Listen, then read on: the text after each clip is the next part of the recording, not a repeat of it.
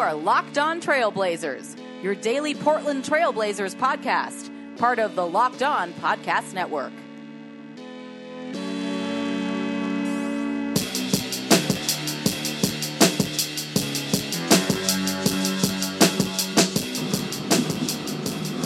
Hello and welcome to a Monday, December 3rd edition of the Locked On Blazers podcast. Sorry, it took me a minute to realize we're in the month of December.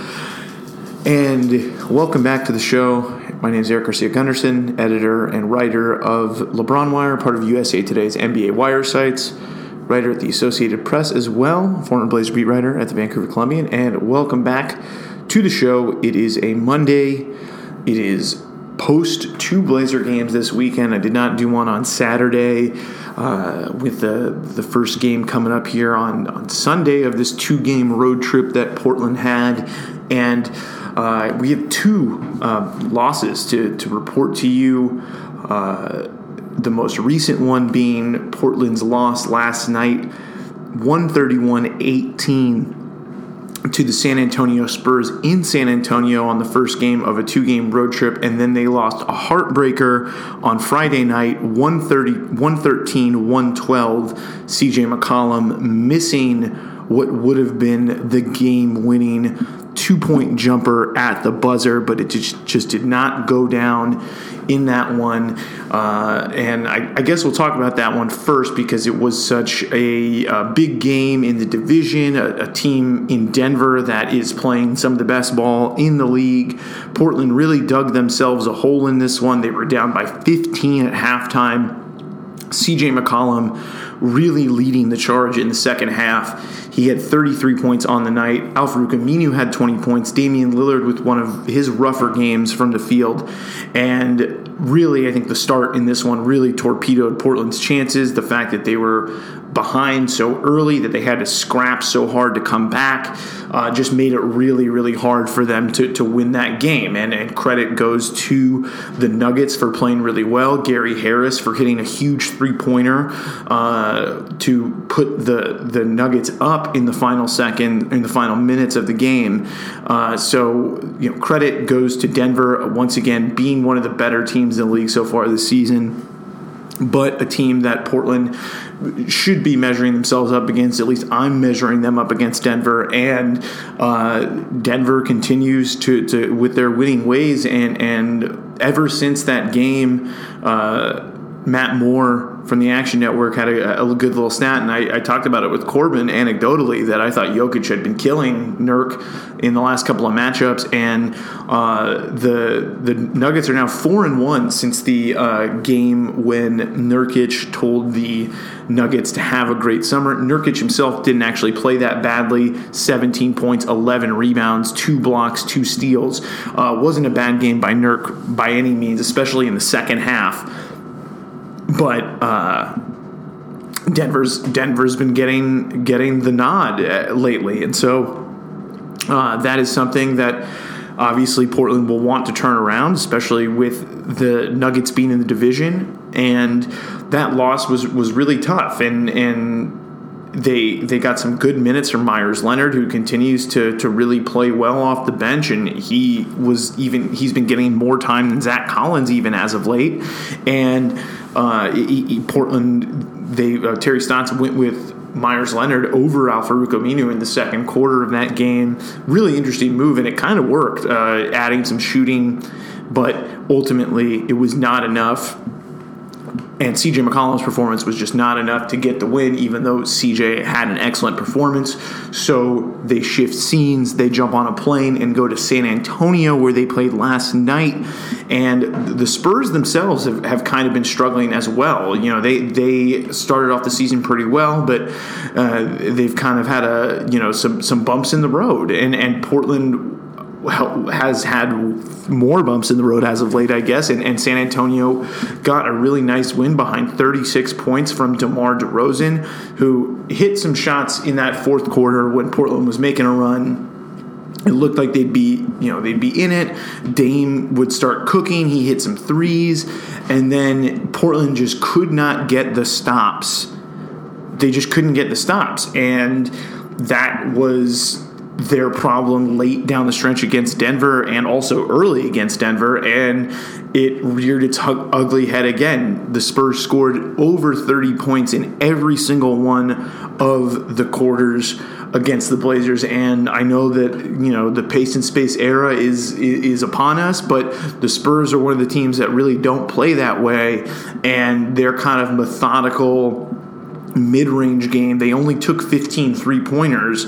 They were really just getting to the rim, getting to the rack, getting to their spots in the mid-range, and Aldridge was very, very good last night. He had 29 points on 11 of 15 shooting, incredibly efficient game on the interior, and basically scoring anytime he wanted, and guys on the Spurs were really doing a good job of getting into the middle, getting into the paint, and scoring from there. And I know that Portland's three-point defense was also subpar last night. Lots of open three-pointers. San Antonio was 11 of 15. They shot 73% on the threes, but I think that was more due to the fact that Portland was getting there was too much dribble penetration. There was too much stuff in the middle that was leading to just wide open three-point shots, and that to me was where Portland lost the game last night, was on the defensive end, and we didn't say that earlier. We didn't really say that earlier in the season when Portland was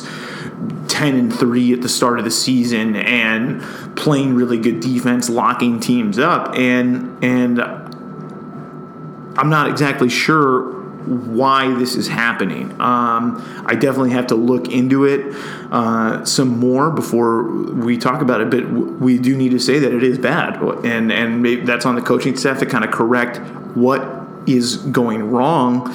But the truth of the matter is Portland's defense has struggled as of late, and also part of that was a large part of that is that Milwaukee loss where they lost by 43. That is definitely going to drag down the defensive rating, but that's not the whole story. Those two games at the end of that road trip aren't the only games where they've played bad defense, and they played bad defense again last night. They just could not slow the Spurs down. They couldn't put up much of a resistance, and that to me is where they lost the game, because they scored 118 points. They shot 40% from three, 52% from the field. They turned it over a bunch, and that obviously leads to points, but the Spurs they're not a great transition team. They're not a team that's going to really make you pay when you turn the ball over. And a lot of the success that San Antonio had last night was in the half court and being patient and very methodical, and Portland just was not disciplined enough to slow them down, and they just didn't get enough stops, and it was they got dominated by DeRozan and Aldridge last night, and that's pretty much the story of the game, in addition to the three-pointers for San Antonio. It did hurt Portland, however, that they did not have Evan Turner, who was out with a sore Achilles, so not having your de facto backup point guard in the game, it kind of looked like an old Blazers game from last year where it was Dame and CJ on the court, one of those guys on the court at all times. And frankly, they both played pretty decent.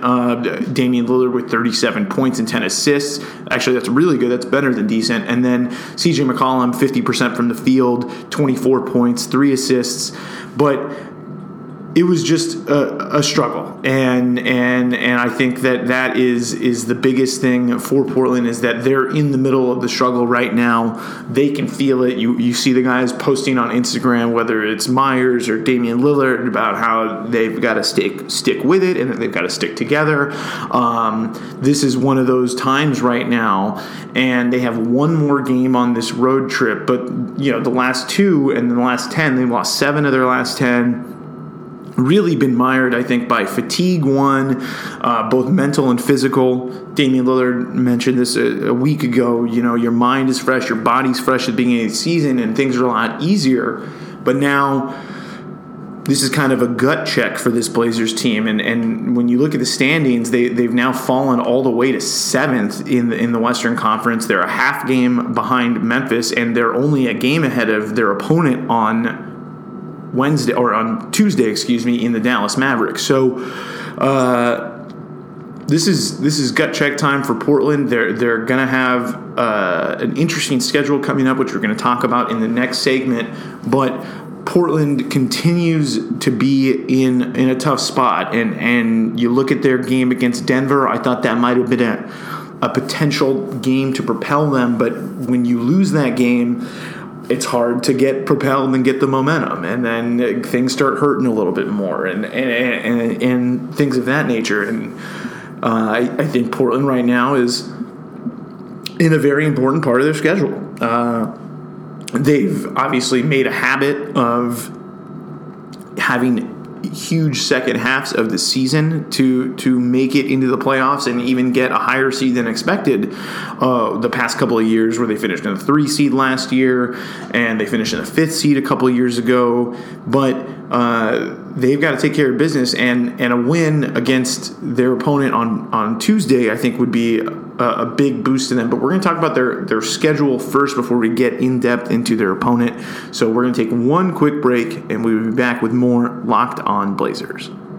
So, Portland's schedule coming up. It is, obviously, we look at the schedule, and sometimes I think looking at the schedule in this way can be kind of misleading, because the strength of schedule always changes. It is constantly ebbing and flowing. There's really I don't really trust.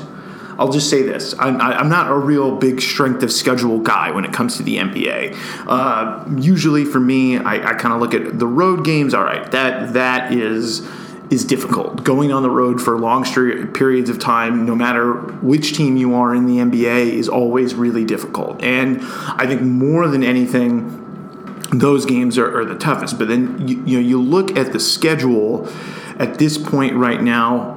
You look at Portland's start of the season, no one expected them to go 10-3. Nobody. And so, especially with you throw an Eastern Conference road trip in there against Orlando, Miami, and Indiana, you have teams like Boston coming into the building early in the season, and nobody assumed that Portland would start off the way they did. And then you look at you look retroactively at the games that they've missed, you start thinking to yourself, well, how the hell did this happen? And so, with that said, I think it's an interesting time to look at the schedule, because around this is when we start to see some separation, or at least typically we do. But this season we haven't had a lot of separation between the teams in the Western Conference. So they're going to be at Dallas tomorrow, which we'll go into how Dallas is doing in the next segment, their team as it stands right now. So they're at Dallas, and they come home for a 2-game homestand against Phoenix and Minnesota.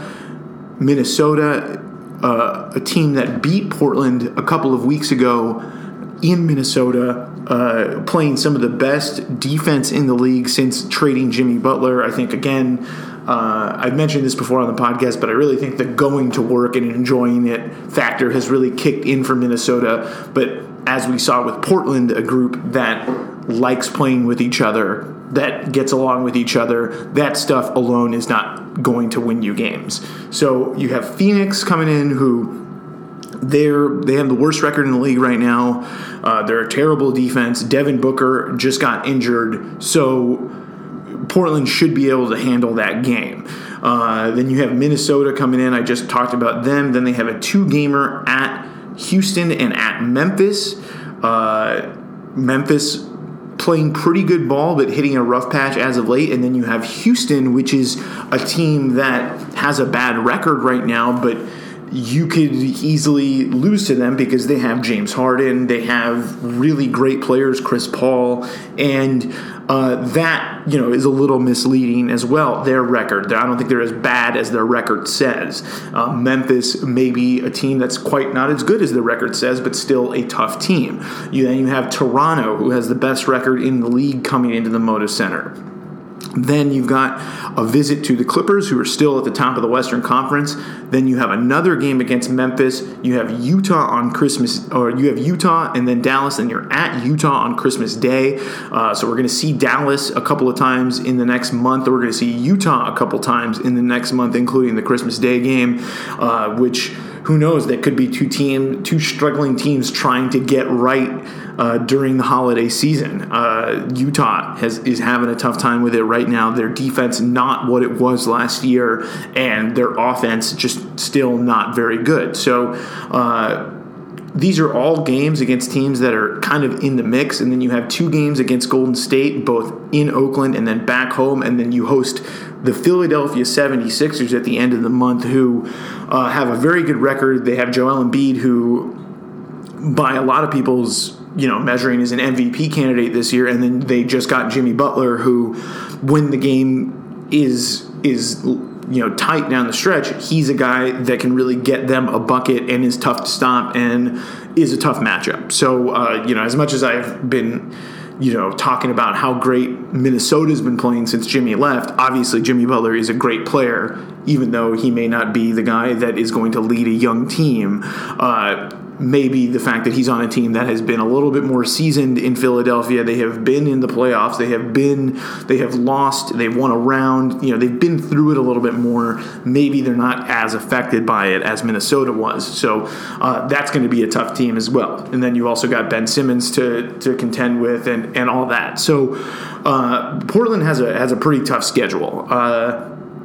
They have Phoenix coming in. That's basically the only game that I can say is a win on the schedule. Other than that, this is going to be a very, very tough stretch. Brandon Sprague kind of inspired me today, the host of Dirt and Sprague on 1080, kind of inspired me today with this schedule talk. And so I think it's important to look at the schedule and realize that those are the teams that they have to play, but it's lots of Western Conference opponents, almost entirely Western Conference opponents, and then the 2 Eastern Conference opponents you have are 2 of the best teams in the East. So a really important stretch right now for Portland, and it starts tomorrow in Dallas. So we're going to talk about what to expect when facing the Mavericks, who have been sneaky good so far this season. And we're back here for the final segment of today's Locked On Blazers to talk about Portland's matchup tomorrow against the Dallas Mavericks. A sneaky good team. They're 11-10 after holding serve at home and beating the Los Angeles Clippers last night in Dallas. They did so without their rookie phenom Luka Doncic, who was dealing with a hip injury. Harrison Barnes had 30 points. DeAndre Jordan had 23 rebounds in that game. Wesley Matthews, our old friend, with 14 points. And,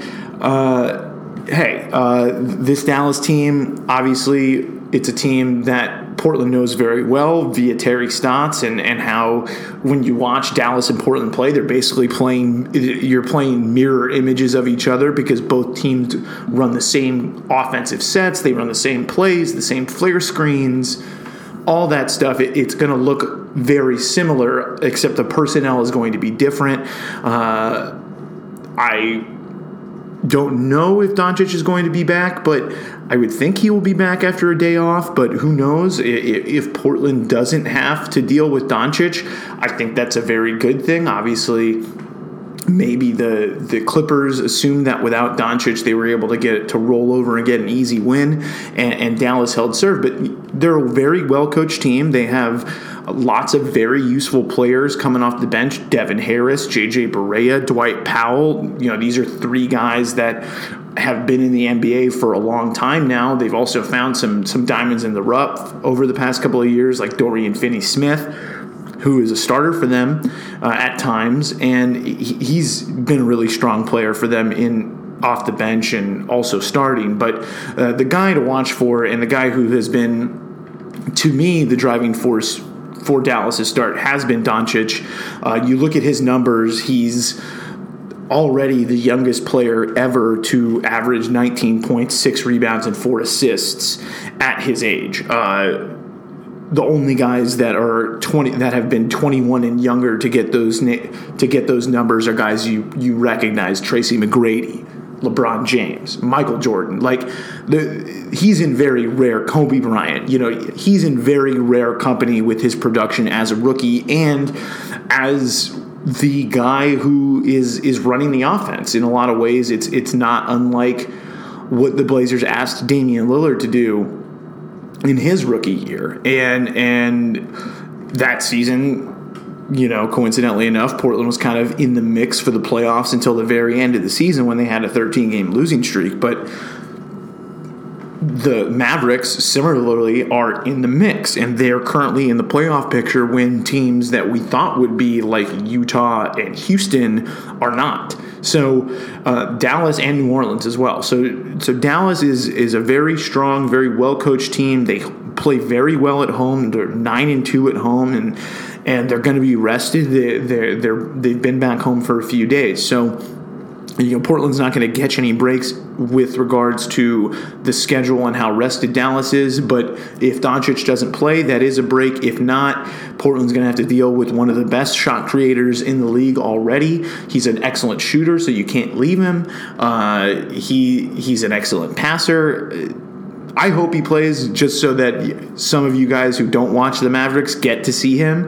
But for Portland, obviously, it would be better if they don't have to play against Doncic, because I know they got to win the other end against the Clippers. But like I said, those kind of us against the world vibes when you're a little bit less talented, sometimes that doesn't always sustain you. And so, but, you look at the rest of their team, they got a lot of veterans like Matthews and DeAndre Jordan and a lot of guys that want to win games and want to be in the postseason again. And in the case of Jordan and Matthews are in contract years. So there's a lot of this game is not going to be a walkover whether Doncic plays or not. So I think it's going to be a really tough matchup. Dallas probably playing some of the best ball in the conference as of late. They've won 8 of their last 10. So you have kind of diverging teams where you have Portland on a downslope and you've got Dallas on this uptick. So